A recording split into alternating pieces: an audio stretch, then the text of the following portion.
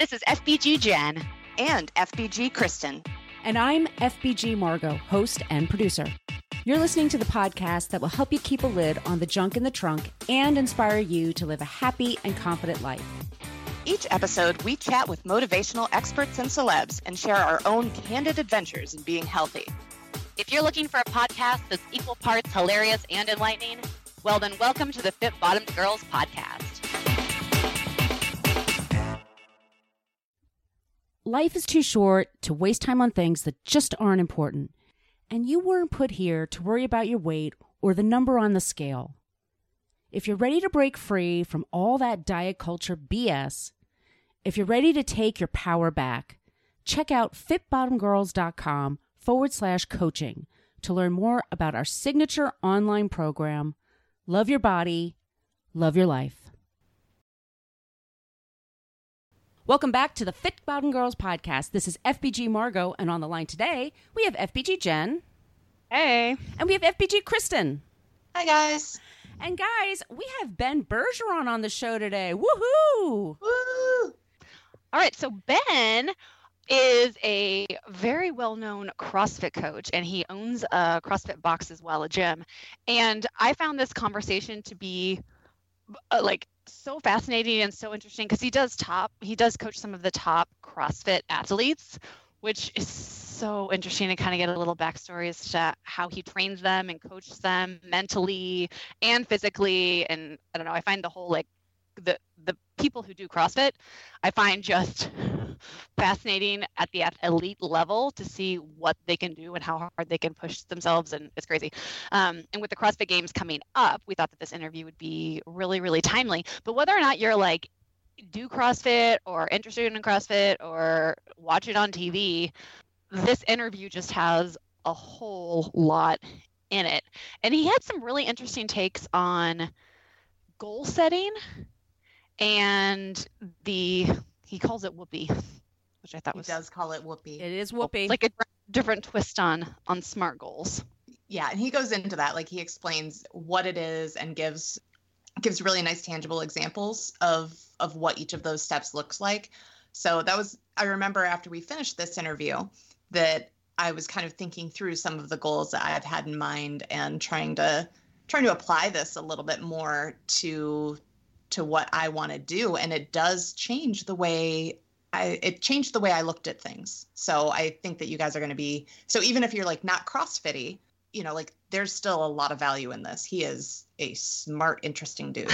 I like how we use CrossFit as an adjective, Yes. CrossFit-y. Are you kind of CrossFit-y or full-on CrossFit-y or not Yeah. CrossFit-y at all? I also was thinking some about his philosophy on goals, and it kind of in some ways, see if you agree with this, falls into almost kind of law of attraction type stuff with the focus on feeling and hopes and intentions and things like that. I got there's kind of a hippy-dippy vibe to it, even though he's not hippy-dippy at all, I don't think. Yeah, I can see that. That's an interesting take. Yeah, I don't know. I thought about it a lot. He's also really, really close to his wife, and she is a blogger as well. We mentioned her on the show, and he's just a really nice guy. And one of the things I really appreciate him, because you all know, we all have friends that are just super into CrossFit and, post the pictures of the wads and all that kind of stuff. And one thing I don't like about CrossFit is this fetishizing of how hard it is. And it's so hard that you're going to puke, and I hate that. I just feel like that's the story that's brought up. And Ben is no, that's not okay. He explains what it is to work intensely and safely for you. And I love that. Yeah, it was very inclusive. Yes. For as high of a level that he trains athletes. Oh, yeah. It was very much anyone could come into his gym and he could work with anyone, which was really, really cool. And you know what else is really cool? What? Stickers. We have Fit Bottom Girls stickers, and they are adorable. So if you guys are interested, send us an email, podcast@fitbottomgirls.com, and we will send a couple of them to you in the mail. Be sure to follow us on all the social media. It's either Fit Bottom Girls or Fit Bottom Girl, depending on the platform.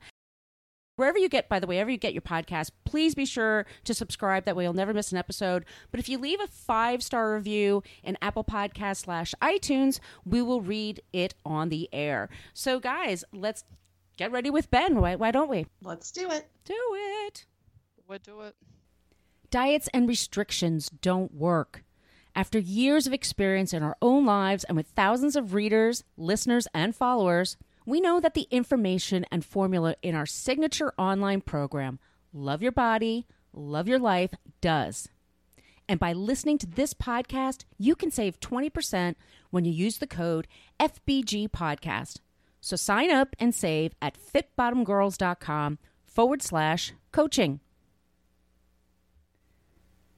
Ben Bergeron trained some of the world's fittest athletes. A former Ironman triathlete turned CrossFit Games competitor, Ben has coached athletes to 6 world championships. As coach to the reigning fittest man and fittest woman on earth, he is considered one of the top coaches in the sport of CrossFit. He founded CrossFit New England in 2007, where he coaches regular people on their quest to improve their fitness, health, and approach to life beyond the gym. He currently programs for tens of thousands of competitive athletes on both CompTrain and CompTrain Masters and shares best practices for gym owners and coaches through seminars and events around the world. Welcome to the show, Ben. Thank you. Hello, and this is FBG Margot on the line today. We have FBG Jen. Hello. And we have FBG Kristen. Hey. And Ben, I'm going to ask you the first question. Can you please start just by telling us how you got involved with CrossFit and how it has changed over the years? So, happy to. I got involved in CrossFit because I was a personal trainer before that. Kind of found it organically way back in the day, around 2005, 2006. But my kind of backstory before becoming a trainer was I was doing that kind of the normal finance business stuff that, I was kind of destined to do. Went to school for business and kind of doing corporate finance type stuff and, doing the normal 9 to 5, wearing the nice clothes and sitting in the cubicle and had no really impetus to change anything in my life, even though I wasn't kind of fulfilled or happy until 9/11 happened. And when 9/11 happened, I was working in I knew people that were on those planes, and it really kind of shook me to my core and forced me to really take a deep, hard look at what I was doing in my life. And I realized that I did not want to go through the next, decades living this kind of like going through the motions and being a trained monkey pushing buttons on a keyboard. I wanted more connection. I wanted more fulfillment. I wanted more meaning and impact in my life. And I moved out to Wyoming to try and get my life together and figure out what I wanted to do with it. And I eventually settled on becoming a trainer. I thought, it's something I was passionate about anyway. I was doing triathlons at the time. And I came back home and started training people in their homes. And I started training people in Globo gyms. And then I became a strength conditioning coach. And while I was doing that strength conditioning stuff, that's when I fell into CrossFit and started doing it with my members, started doing it with myself. I felt like I got in better shape doing 3 months of CrossFit than I had doing 3 years of Ironman training. And kind of fell in love with the community and the results. And fast forward, 12 years later, and here we are. Wow. So was it a pretty natural progression then from you going going from a personal trainer to then being, more on the coaching side and even more of an in-depth relationship with athletes and people? Yeah, so I did the normal personal training thing that you'd see in a health club or a normal gym, and then I got involved in more like the athlete side of stuff, and I was a strength conditioning coach at one of the elite prep schools in New England, working with the athletes there. And while I was there, I found out about CrossFit and started working with my athletes doing that. And it was just there was no big one aha moment or one big huge leap. It was very kind of like slow and feel it out. I started doing it with my athletes, and then some of my athletes' parents started coming in. I started working with them, and we built up a little following at the school I was working at. And then from there, found a location that we could open up and do this thing full time. So I'm curious. I'm the resident triathlete around here. So I would love to know a little bit. How does your experience, your Ironman past and all of that, is there anything that you take from that helps you be a better or a different type of coach in CrossFit, or are they just so different that it really doesn't tie in?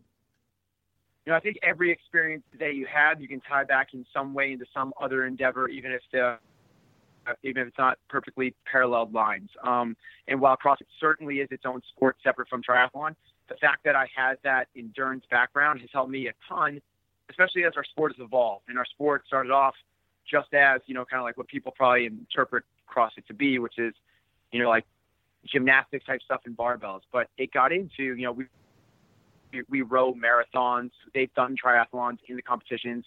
We do biking, running, swimming. So that skill set and that kind of training approach and knowing how to get people to stretch out their endurance a little bit has helped me out in massive ways that I think it's given me an edge on some other people in the field that have only come up through the sport of CrossFit. You have a post on your blog about the difference between a good coach and a great one. Can you go into that a little bit here today? I think there's a lot of differences between good coaches and great coaches.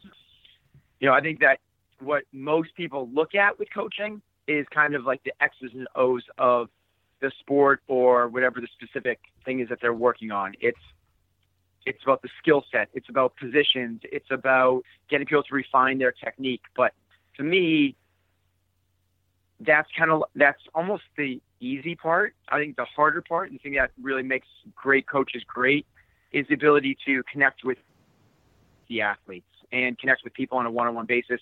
And to me, coaching is nothing more than any other relationship you'd have, whether it's with your spouse or a friend or a teacher, a mentor, a student, or anybody else.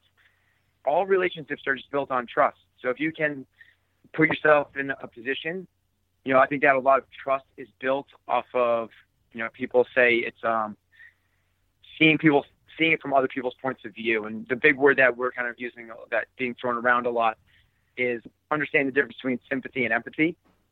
And I think that a lot of people the saying is treat people the golden rule, right? Which is treat people as you want to be treated. But I actually think that's a pretty terrible rule because most people don't want to be treated the way you want to be treated. They want to be treated the way they want to be treated. You can understand how those individuals want to be, do they respond to a little kick in the pants? Do they want an arm around their shoulder? Do they want to be whispered to? Do they want to be listened to? And to me, the deeper side of coaching, the great coaches, and I'm certainly working on it, are the ones that can kind of get past that hard outer layer and get to the softer, gooier middle, where you really can, explore kind of like what really makes people tick. And if you find that, then all the other stuff, the points of performance and the positions and the skills and everything else kind of fall into place. So I've got to ask, what are your methods for determining what it is a person needs or what it is that they want? Like, are there certain questions that you ask when you take an athlete in, or is it something that you look for as you're beginning to work together? I think if there was a really good answer to that, coaching relationships would be easy. You should ask the right questions, but yeah, every situation is so unique and every individual is unique. So, I mean, there's some easy ones that I let my athletes know, which is every day when we start, I'm going to ask, how are you feeling? And your answer cannot be good. So, because that's what everyone says. Like, how are you feeling today? And they're like, pretty good. Well, that doesn't tell me anything. So what we do is we kind of break it down into some different categories and we say, so how are you feeling? And they'll say pretty good. And I'll look at them and they'll go, right. Okay. And I'll say, so where's your energy level today? And then on a scale of 1 to 10, and then tell me why. What's your muscle soreness like on a scale of 1 to 10? Tell me why. How eager and excited are you to train today? Tell me on a scale of 1 to 10 and why. And then from there, that at least gives me some metrics, and whether it's all obviously wishy-washy and self-reported and ambiguous, but at least it gets the conversation going. The idea is, I think that if people, what I try to do, and this is my take on coaching, I know it's not everybody's, but my take is working from the inside out, building the character first and understanding and building trust. And if I can, with my athletes, get them to feel like I have their best interest at heart. And the way to do that is to listen to them and not for me to have like a response or an answer to everything.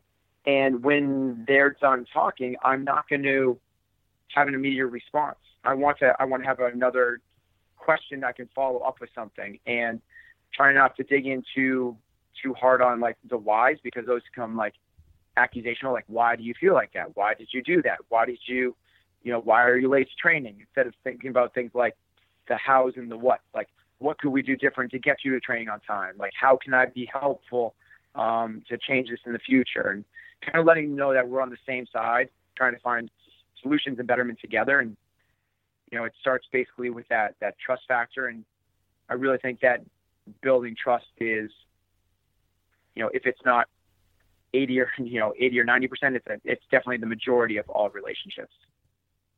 So in your bio, you talk about the mindset of a champion being, pretty rare, but something that every one of us is capable of. Can you talk a little bit more about that, how you develop that in both your, competitive athletes and then just the everyday people you have come into your box? So the way I develop and work with athletes is this kind of bottom-up model, which is, the top, which most people and most coaches and athletes are focusing on, is like game day strategy. So if we are basketball players, are we going to play zone, or are we going to play man-to-man? Are we going to do a pick-and-roll offense, or are we going to do a dribble drive? And then from there, the next thing they work on is like skill sets. Let's get better at dribbling, passing, defense, and shooting. And that's like what the majority of what teams and individual athletes focus on. And that's certainly what we do as well. But to me, more important than that is the process. And the process is figuring out all of the variables and all of the controllables we should be focusing on that can move the needle for us as an athlete. And it really stems down to about 5 things, which is your training, your recovery, your nutrition, your sleep, and then your mindset, which is that last one that you just alluded to. The mindset one is probably the biggest because it has the most carryover to all the others. And we talk about, mental toughness, but it goes beyond that. It goes into patience. It goes to grit and fortitude. It goes into positivity. And if there's one kind of like defining characteristic that overarches all of the other ones, mental toughness is not necessarily what people think it is. It's not this like, I can withstand pain. I can, push the last 800 meters of the marathon, even though my legs are gone. To me, like, mental toughness is doing the right thing regardless of what's going on around you. And if we were to take a shortcut and a one kind of like thing to focus on for our lives of what that looks like, it's simply don't complain. It's never whine, never complain, and never make excuses. And if you eliminate those things, because all those things they're doing, all that happens when you're complaining is you're taking your eyes off of the things that you have control over, and you're putting them on other things. It's cold outside. I'm tired. Man, this traffic sucks.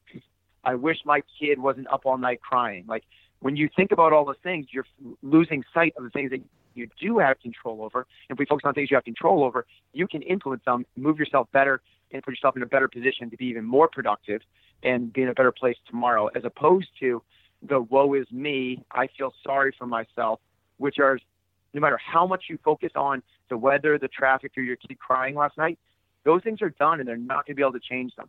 So I really try and get my athletes the mindset of a champion.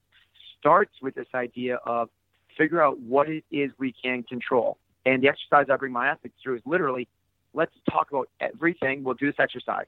We grab a whiteboard, and what's everything that we could possibly talk about this season. We could talk about the weather. We could talk about what workouts might pop up. We could talk about who we have to compete against. We have to talk about, is it going to be 90 degrees when we're competing, or is it going to be cold and rainy? And let's figure out and categorize them. Is these things that we should be focusing on, or are these things that we should just, when they happen, just recognize that they're happening and let them roll off our shoulders? If we can do that, we are starting to develop the mindset of a champion. On your podcast, Chasing Excellence, I really liked this. You talked about the mistaken belief that if you throw up during every workout, then you're really working hard. And especially with CrossFit, it's been fetishized, like that whole thing of, oh man, I worked out so hard, I puked every day. It's like, can you please talk about why that is not ideal for most people and what high intensity really means? In CrossFit, I love that we're talking about this because it's probably the most misunderstood thing about CrossFit is people see the CrossFit Games or they see, people with these home videos posted on YouTube, or they hear the stories of people working out so hard that they're throwing up, or they work out so hard that they're so sore they can't, get off the toilet the next day, and they can't go. They have to take 6 days from work because they're so sore. It's a misrepresentation of what it is that we operate by. We operate by a threefold principle, which is mechanics, consistency, then and only then relatively high intensity, which means we want to work on the mechanics first. We want to get you moving well first. We want to get you to move appropriately. So it's not about just kind of like, throwing caution in the wind and see how fast we can do this thing. Then it's consistency. We want you doing this 4, 5, 6 days a week. And we want you to be able to move well, not only when coach is watching you, but when we're not watching you as well. Then we'll layer in this intensity level, which is simply relatively high intensity. What that means is it's working out at a level that causes it's higher than you're used to going. And that doesn't mean laying on the floor after in a puddle of your own fluids. It doesn't need to be that. It's just working out to a little bit where you're like, whoo, that was a good workout. If you do that, you're forcing your body to adapt. You're forcing an adaptation that will cause you to be better, fitter, stronger, fitter, leaner, whatever it is tomorrow. We want to exercise at our psychological and physical tolerances. So if you go to a gym and the coach is yelling at you like, one more rep, go, go, go, and you hate that, that's exceeding your psychological tolerances. That's not what we want to, that's not the approach. And similar, if you go and do it by yourself, but you work out so hard that you're puking at the end, you've exceeded your physiological tolerances. Like, that's not the way to get the best response out of this thing. CrossFit is constantly varied, functional movements performed at relatively high intensity, not maximal intensity. So relative is relative to you. So you are probably fitter than your grandmother. So your intensity level will be higher, but you're probably not as fit as the people that win the CrossFit Games. So your intensity level will be lower. It's also relatively a high intensity, not maximal. You don't need to go to the point where you can't see straight and it takes you 10 minutes to get off the floor at the end of your workouts. You just have to work hard. And working hard is different from day to day. Some days you have a little bit more and you're willing to give a little more. Other days you don't and you shouldn't. So with the CrossFit Games, always changing things up, it's always a new thing. I know you talked about this a little bit when you're talking about your past as an Ironman. How do you coach for that? How do you train for anything under the sun? We basically take because you're exactly right. When we go to the CrossFit Games, we don't know what we're going to be tested on. We don't know if we're going to be swimming, biking, running, rowing, lifting weights, climbing mountains, doing pull-ups, doing obstacle courses. We don't know what the test is going to be. So in order to train for that, we try and train for everything. Now it's an impossibility. So what we try to do is we try and take the things with the greatest carryover effect. So we know that there are certain movements in exercise that give you a bigger physiological adaptation than others. So you get more bang for your buck from doing constantly varied functional movements performed at relatively high intensity than you do always doing Pilates. Like it's the thing that we figured out. Like that's going to carry over to if you only do Pilates and they ask you to deadlift, 400 pounds, you're going to be in a tough spot. If you only deadlift 400 pounds and then they ask you to hike a mountain, which we've done, hike 7 miles through the mountains, which they've had to do, you're going to be in trouble there. So we try and find the things that have the biggest carryover effect. And then if there's something that kind of shows up in the past, we're going to bring that into our repertoire. So like paddle boarding, paddling has shown up, obviously swimming and all things, the normal things that have shown up. But obstacle courses are things that we do now. So you kind of look at the past tests. Anything that's been in the past test, we want to be ready for. like peg boards and, muscle ups and gymnastic-y type stuff, walking on your hands over obstacles. But the majority of our training lies in these kind of like really foundational strength and conditioning movements and routines. I would love to pick your brain a little bit on like goal setting and expectation setting, because, even if you are able to get every single one of your athletes really, truly mentally tough, the fact is that, people do have different physical limitations. Mm-hmm. So how do you help your athletes set challenging goals that are still achievable for them? And kind of along with that, I'm curious if you have any tips for people who maybe don't have a coach that's quite as insightful as you, if there are ways that they can, set those for themselves. So goals are a tricky one. I would like to say I'm a very goal-oriented person. And, as I learned about, setting SMART goals, specific, measurable, attainable, relevant, time-bound, you get a little more excited, you get a little more, they get a little stickier. But the truth is, I don't really believe in goals. I just think that goals are not the differentiator. So if you talked to 100 people and all 100 of those people had the goal of losing 15 pounds over the next 6 months, the people that achieve the goal and the people that don't, the goal is not the differentiator. So it's not about making better goals, which is what when I first came up through coaching, that's what my impression was. Like, okay, we have to be better at making better goals. And that's why I got so excited about SMART goals, because that made sense to me. It's like the goal cannot be to get in shape. It's got to be to lose 10 pounds. It can't be to lose 10 pounds. It's got to be by a certain date. And now we're getting somewhere.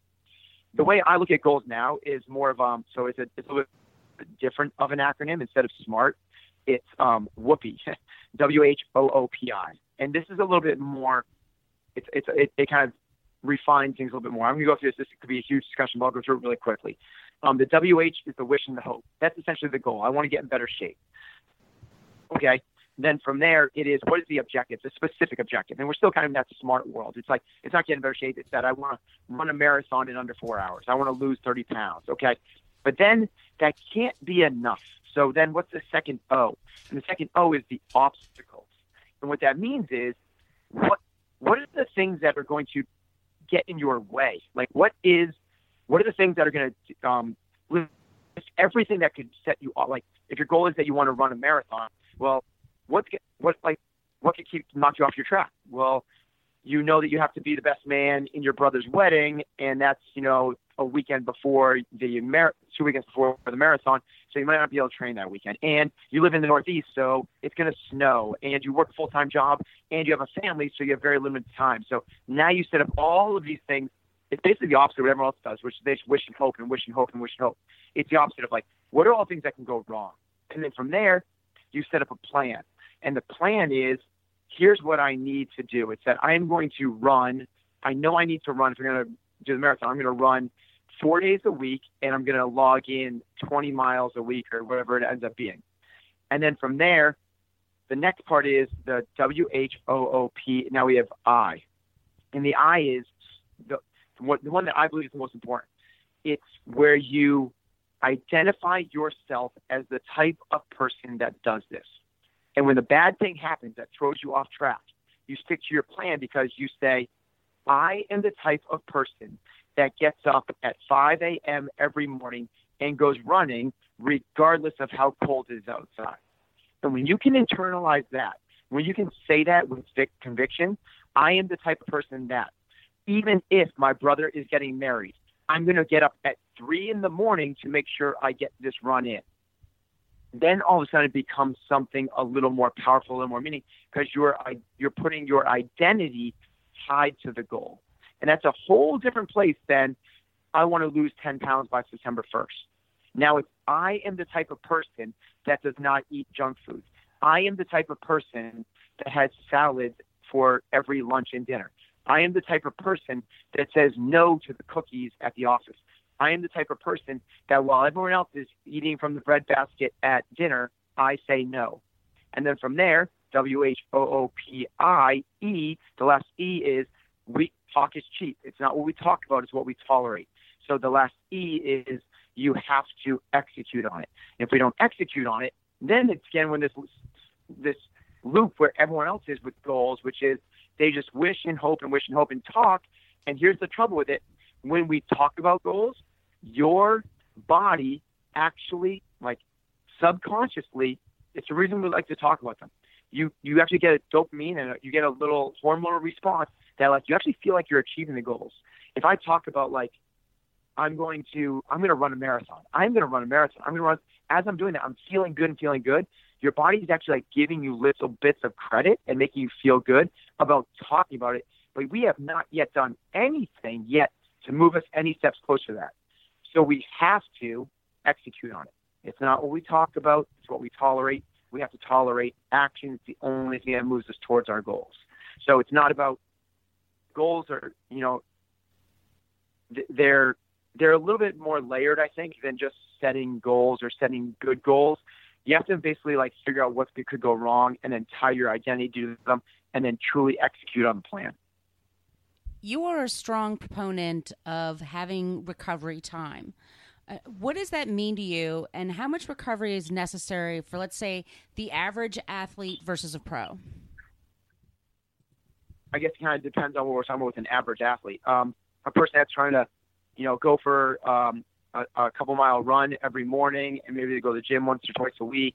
For those type of people, the recovery is not a huge deal. It's, as long as they're getting their sleep and they're eating well and they're lowering their stress levels throughout the day and they have the right mindset, they don't need to be spending an extra, half hour, foam rolling, getting massages, go to get ART, getting, cryo tanks and deprivation tanks and all that stuff. But as you become more and more elite, the margins of advantage get slimmer and slimmer and slimmer. So if we can get a 0.5% better, we would sacrifice a lot for 0.5%. It's also as you take on more and more and more, you're putting more stress, wear and tear on your body, the recovery becomes more and more important. So if you're a normal everyday gym goer, which is going to the gym or taking a CrossFit class or going to spin 4 or 5 days a week for 45 minutes to an hour, recovery is not going to play a huge part in your overall health and wellness. But if you are trying to basically like push the potentials of you as a human being from a physiological standpoint, then, if you're working out like my elite athletes, the ones that are working out being the best in the world, train for 5 to 8 hours a day in the gym. That's really important for them to do everything that they possibly can to recover between training sessions, because at that point, it's he or she who recovers fastest and best actually wins, because they can come back and have a more quality, bigger training session than their competitors. If you do that over 12 months, you end up at a vastly different place than the other person. So what we look for our elite athletes is, it becomes very important, is, anywhere from an hour to 3 hours of recovery a day. And that's all sorts of different tips, tricks, and tools, anything from the cheap person's massage, which is like a foam roller, to stretching, to meditation, to an Epsom salt bath, to contrast, whether it's showers or tubs, to actual massage therapy, ART, chiropractors, to deprivation tanks. We kind of muscular stim units that our athletes fly with and travel with. And we have like Normatec systems, which are these like big boots that go all the way up your thigh that contract and kind of push blood through your body. So, it's kind of the spectrum of where we are on our, athletic journey and what our, back to the goals, but the goals of what we're trying to accomplish, that kind of plays the biggest role in how much recovery we want to be focusing on. Wow. So who are you working with right now on the elite side? And is there anyone, I guess, new that we should all keep our eyeballs on for this year's games? So on the CrossFit side of things, I have 3 athletes I work with on a very personal daily basis. Katrin David Stoddard, who's won the CrossFit Games twice. She's in my gym every day, and I work with her for hours a day. I have 2 other elite individuals, Brooke Wells, who lives in Oklahoma. She's finished in the top 10 a few times. I mean, she's certainly a person to watch. She's doing phenomenal in training this year. And then Cole Sager, who lives in Washington State. And he's also been a top 10 games athlete for a number of years. And then my coaching staff is working with a few others as well. And probably the top one of those to keep your eyes on is Amanda Barnhart, who was a rookie last year at the CrossFit Games, but she came in first place in one of the events there, and is turning herself into a well-rounded athlete this year, and she should do phenomenal. She's in, I think, 4th or 5th place in the world in the CrossFit Open right now, so she's definitely an athlete to watch. Well, we've talked a lot about your athletes now and about your coaching, but could you tell us a little bit about your own fitness routine and what your recovery looks like, and how, maybe how that's changed over the years, or maybe it hasn't? Certainly has, yeah.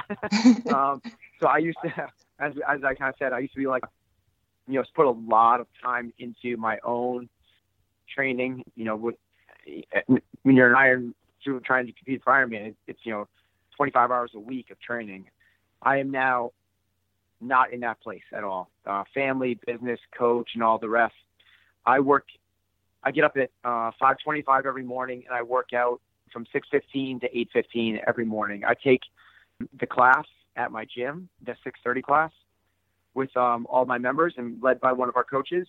And then after that, I do another 45 minutes or so of additional stuff, but it's not straight through for those 2 hours. It's work hard, really hard. It's warm up, work hard for 15 to 20 minutes, cool down, work sort of hard for another 10, 15, 20 minutes, and then cool down again. And I do that 5 or 6 days a week. It's usually 6 days a week unless I'm skiing on the weekends. And in terms of recovery, I'm kind of the athlete that's on the other end of the spectrum. I don't do a lot for recovery other than trying to take care of my nutrition, my mindset, and my sleeping. But in terms of all of the other stuff, the only things I'm really doing is I go for a kind of like a deep tissue athletic massage every other week. That's about it. I actually think that body work, like professional body work, you had an unlimited budget and availability to a pro. Of all the things you could do, that is the best one. I am in 100% agreement there. It's a huge difference when I'm actually making that a priority versus, not. Yeah. It's amazing on so many different levels, like from the physiological standpoint, what's happening with like the muscles and the tissue and all that stuff. But then also from, I think the most overlooked is we live such busy, chaotic, stressful lives, and it's giving you that 60 or 90 minutes to fall into that like parasympathetic nervous system, that like rest and digest in this meditative state and kind of like disconnect. And I almost think like that forced 60-minute meditation is as powerful as what you're getting from the physiological side of that hour or 90-minute massage. So I want to follow up on this because, what you're talking about there comes into a topic that comes up with a lot of people who we interview, which is the idea of balance. When you've got family, you mentioned you've got your workouts, you've got your family, you've got your business. How do you feel how do you feel about keeping that balance, balancing family, keeping that a priority while still maintaining everything else that you're doing? So I think balance is individual. I don't think having a balanced life should be the objective of everybody. And I am shooting for balance in my life. I think balance is what is going to lead me to ultimate fulfillment and happiness, and being on my deathbed and looking back and being like, I'm so glad that worked out the way that I wanted to. But I know that's not the right path for everybody. Working with my elite athletes, they do not have balance in their lives at all. It is so tilted towards the performance and the career and the athletics and everything else. And most world-class achievers are that, whether it's Elon Musk or Steve Jobs or Michael Phelps or Kobe Bryant or Serena Williams or whoever it might be. These world-class performers do not have balance. So I think a big thing for people to, for me, it was that realization of like, what should I be chasing? Because to me, I think my biggest fear in life, it's not spiders, it's not heights, it's not death. It's for me that my biggest fear is spending time on things that ultimately are not going to matter. And that's what I'm trying to like find balance in my life. So what I've done, I'm very kind of systematic. I categorize my life in 5 different categories. I want to live, love, lead, learn, and leave a legacy. So my 5 L's. And from there, so this is how I find balance. From there, I have 5 kind of things I'm tracking in each of those categories. And I spent about 3 years every single day tracking how I was doing on those things. So for one of them, it's I want to love. So that has to do with my family. So I want to be present. I want to be around my family. So one of the things I was doing was every single day, no matter what, during the week, I'm going to be home by 6 o'clock. It doesn't matter if I'm in the middle of a podcast or a meeting or a project.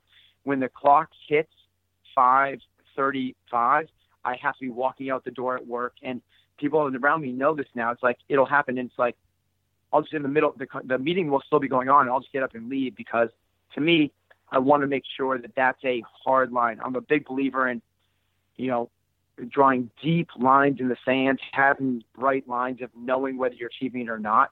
Similar ones in that kind of love category is I call my mom and my dad, twice every week. It's things like when I go home at 6 o'clock, I plug my phone in upstairs and I'm not checking my phone. I don't bring my computer home. So when I'm home, I'm having, I'm connecting and I'm there. We have family dinner, which took us a long time to put into place. It's amazing how hard that is. But I think one of the things we were doing was we were waiting for perfect, and our kids are all over the place. We have an 18-year-old, a 14-year-old, a 6-year-old, and a 4-year-old. They're all busy, and we would wait till like, okay, not everyone's here. Let's not have the family dinner. And we just changed that. We were like, whoever is here, we are going to sit down and eat together. So we went from having, it's a little embarrassing, but probably maybe 2 family dinners a month to having probably 5 a week now. And it's been a kind of a game changer. That's huge. Like, I kind of have those different, like, call it principles or values, whatever you want to call it. And then performance metrics for each one of those things to make sure I'm living with balance, because that is what I am chasing. That is what I want. I want to be a great dad. I want to be a great husband. I want to be a great coach. I want to be a great business leader. I want to have my own hobbies and health.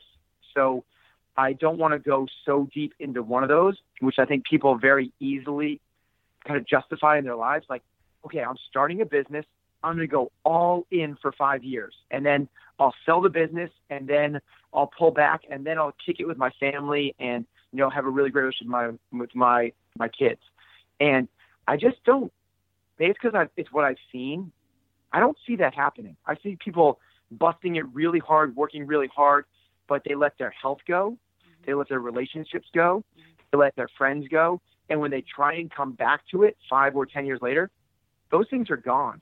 I use the analogy, imagine life is a game in which you're trying to juggle 5 different balls. And those balls are called work, family, health, faith, or whatever you want to call that, and whatever else it is, maybe like hobbies. What you realize is that as you're trying to juggle all of these balls, they're all made of glass. And if you drop one of them, they could get scuffed or cracked, or God forbid, they could get shattered and never get back to where they are. Except, my take on this, except for one of those. One of those balls you're juggling is actually made of rubber. And it's the only one that will actually bounce back, and that's work and career. If you have a major setback in work career, you can recover from that. But if you have a major setback in your health, you might not come back from that. If you have a major setback in relationship with your wife or your husband or your significant or your kids, you might not come back from that. So I always keep that in the back of my mind. Like, it's so easy for us to lean into careers or whatever it might be. I really think that that's the only one that is not as important as we've been told growing up in this society of, work hard, 65, retire and kick it. I follow your wife on Instagram, by the way, Heather, and you two are beyond adorable. I love your relationship. Your relationship goals for me, the way you both speak about one another and how much you appreciate each other. Can you just talk about how you both met and how do you keep that relationship healthy and happy after all these years? Well, first off, that's so nice. And anybody that follows my wife, she is a complete open book, like most people have never seen before. She has a blog. Her name is Heather, so it's Heather Bergeron, and she has a blog called hbunfiltered.com, and it is very raw and very unfiltered. So in this kind of like small public life that people live now, where everyone's on social media, she puts a lot of our lives out there. So I appreciate you saying that. It's very nice. We met. I was a personal trainer at a Globo gym, and she was, this is so cliche, it's almost, and she was an aerobics instructor. So we met. Cute. That's so cute. Yeah. So we met at a gym, and then fast forward a few years later, and got married in 2009. We now have our small family, and in terms of the way that we try to have a strong relationship, it's I don't think there's any one thing. It's all, to me, it's like all the tiny things. And Heather writes about this, as I'm trying to figure out what I'm saying here, I'm just like, Heather would have such a better answer for this. Like, she writes about this all the time. She's so good with her words and so open about it. But I think it's all the small things. It's the way you look at people, and it's the tonality and the way you talk to people. It's the listening, not waiting for your turn to talk. And it's the making the time and the effort to make the other person feel incredibly valued. I kind of fall back on one of the early lessons I learned when I was kind of digging into personal relationships, and I was doing it for the coaching side of things, but just assume that the other person is trying really hard. And if something's not going well, it's your fault. So bring it back to you, and what can you do to show more love, to show more feeling, to show more empathy, to show more respect, to show more care, to spend more time. I think if you do that, then it gets reciprocated. I think what some people might be doing is kind of waiting. They're waiting for the other person to show love, to show respect, to show care, to show wants, to show desires. And if you play that, that's games. And we're just if there's one thing that our relationship doesn't have, it's games. We just I was so attracted to the fact that Heather makes me such a better person when I'm around her. I felt like more myself with her than I had ever felt with anybody else. And that's so empowering and such a turn on that it's like you want to reciprocate it back. And I think that's kind of creates this upward cycle as opposed to, the downward cycle that I think some relationships can find themselves in. That's so sweet. I feel like we could have aired this around like Valentine's Day or something. Like, I'm like, aw, this is relationship advice. I know. So I think we want to be conscious of your time here. And I'm wondering, is there anything, we have covered like so many different things. Is there anything we haven't touched on that you would like to speak about? I like talking about everything in terms of like fitness coaching and, I love the balance question, stuff like that. I would say, in terms of just like from your audience, if I was kind of, they're just people that are kind of like looking to get fit. And if you're trying to, or looking to get more in shape or live healthier lives, to me, it's like, it's not a matter of any one thing. It's how are you doing in a few major categories. And it's, what are you eating? So it's your nutrition. It's, what are you doing through your training? So it's you're working out. It's how is your sleep? It is how is your mindset? And then how are your relationships? So I call those the 5 factors. And it's, eat, sleep, train, mindset, and relationships. So if you go to the doctor, most doctors would basically say, okay, you need to get in better shape or we're going to have to put you some medication. This is what a good doctor would say. A bad doctor would just put you on medication. A good doctor would say, so I need you to eat better and exercise more. Well, I think that just gets there's a lot of variabilities in that. So, a big kind of like driving home thing for that, if I had to say one thing for eat better, it's get off of the processed foods. It's don't eat things that come in boxes or bags or have shelf life. I can dive down crazy rabbit holes and talk about, gut microbiome and blood levels and all the rest that we can kind of geek out about. And we do that with our athletes, and we do everything from, sweat tests and stool samples and blood testing to try and like fine tune it. But even at that super high level, a lot of it comes back to this really big picture thing of eat real food. And it's so important. In terms of training, it's what we already talked about. It's constantly varied, functional movements at relatively high intensity. So don't do the same thing every day, constantly varied. Functional movements, so make sure that these are things that you do in real life. So don't sit on a machine. The machine is not going to translate to the real world. Instead, grab some dumbbells. It doesn't matter how heavy they are. Grab some light dumbbells, or don't use weight at all, but do some squats and some push-ups and go for runs. And then from there, try and work at if you're reading while you're doing this, if you can hold a conversation while you're doing this, for most people, that's probably not enough intensity to elicit a response. So constantly varied functional movements at relatively high intensity. The sleep thing, it's super important. It matters a ton, and the easy part is to start with, if you're not getting 7 hours, you're in sleep deprivation. You're going to be you're getting worse. If you're at 7 to 8, you're holding strong. And for most people, if you're 8 plus, you're in a good place. After 9, it gets, this is hours. After 9 hours, it's kind of really individual whether there's any benefit at all. And then it becomes a quality thing. And just Google, improve sleep quality. You'll see things like blackout lights and white noise and sleeping between 62 and 68 degrees and certain pillows and positions and all the other stuff. The next one's mindset. We talked about it a little bit. If I just one quick thing, never whine, never complain, never make excuses, find out what you have control over and let everything else go. And then the last one actually is the biggest one, which is relationships.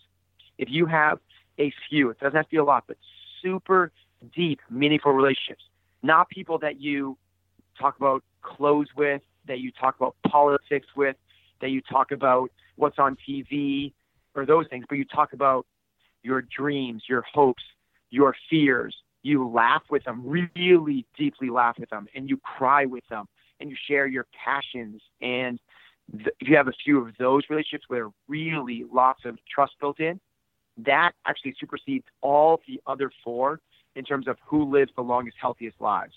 The people with the best, most deep, meaningful relationships, not in number, but in depth, live the longest, most productive, happy lives that are free of disease. So really, I know we touched on the relationship thing a little bit at the end there. If there's one place to kind of double down, it would be there.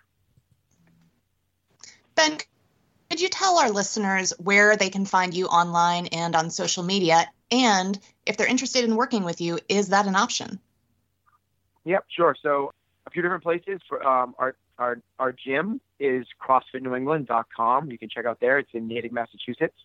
We have an online training platform for kind of people that are higher level athletes, but it's called CompTrain, COMP Train, TRAIN, CompTrain.co.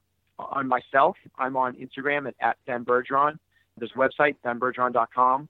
And if people wanted to train and work with us, those are the two options. There's online, if you're not around, CompTrain.co. But if you're around here, we take athletes. And when I say athletes, we call everyone at our gym athletes. Anybody from any fitness level. We have people that are trying to lose 200 pounds and get off diabetes medication. People coming back from cancer, and adaptive athletes that are missing limbs, to right up to super elite athletes. Nobody is, one of my big pet peeves is when people say I want to get in shape before I start CrossFit. That's what we're here to do, is to help people learn. That would be like saying, I want to learn to play guitar before I take lessons.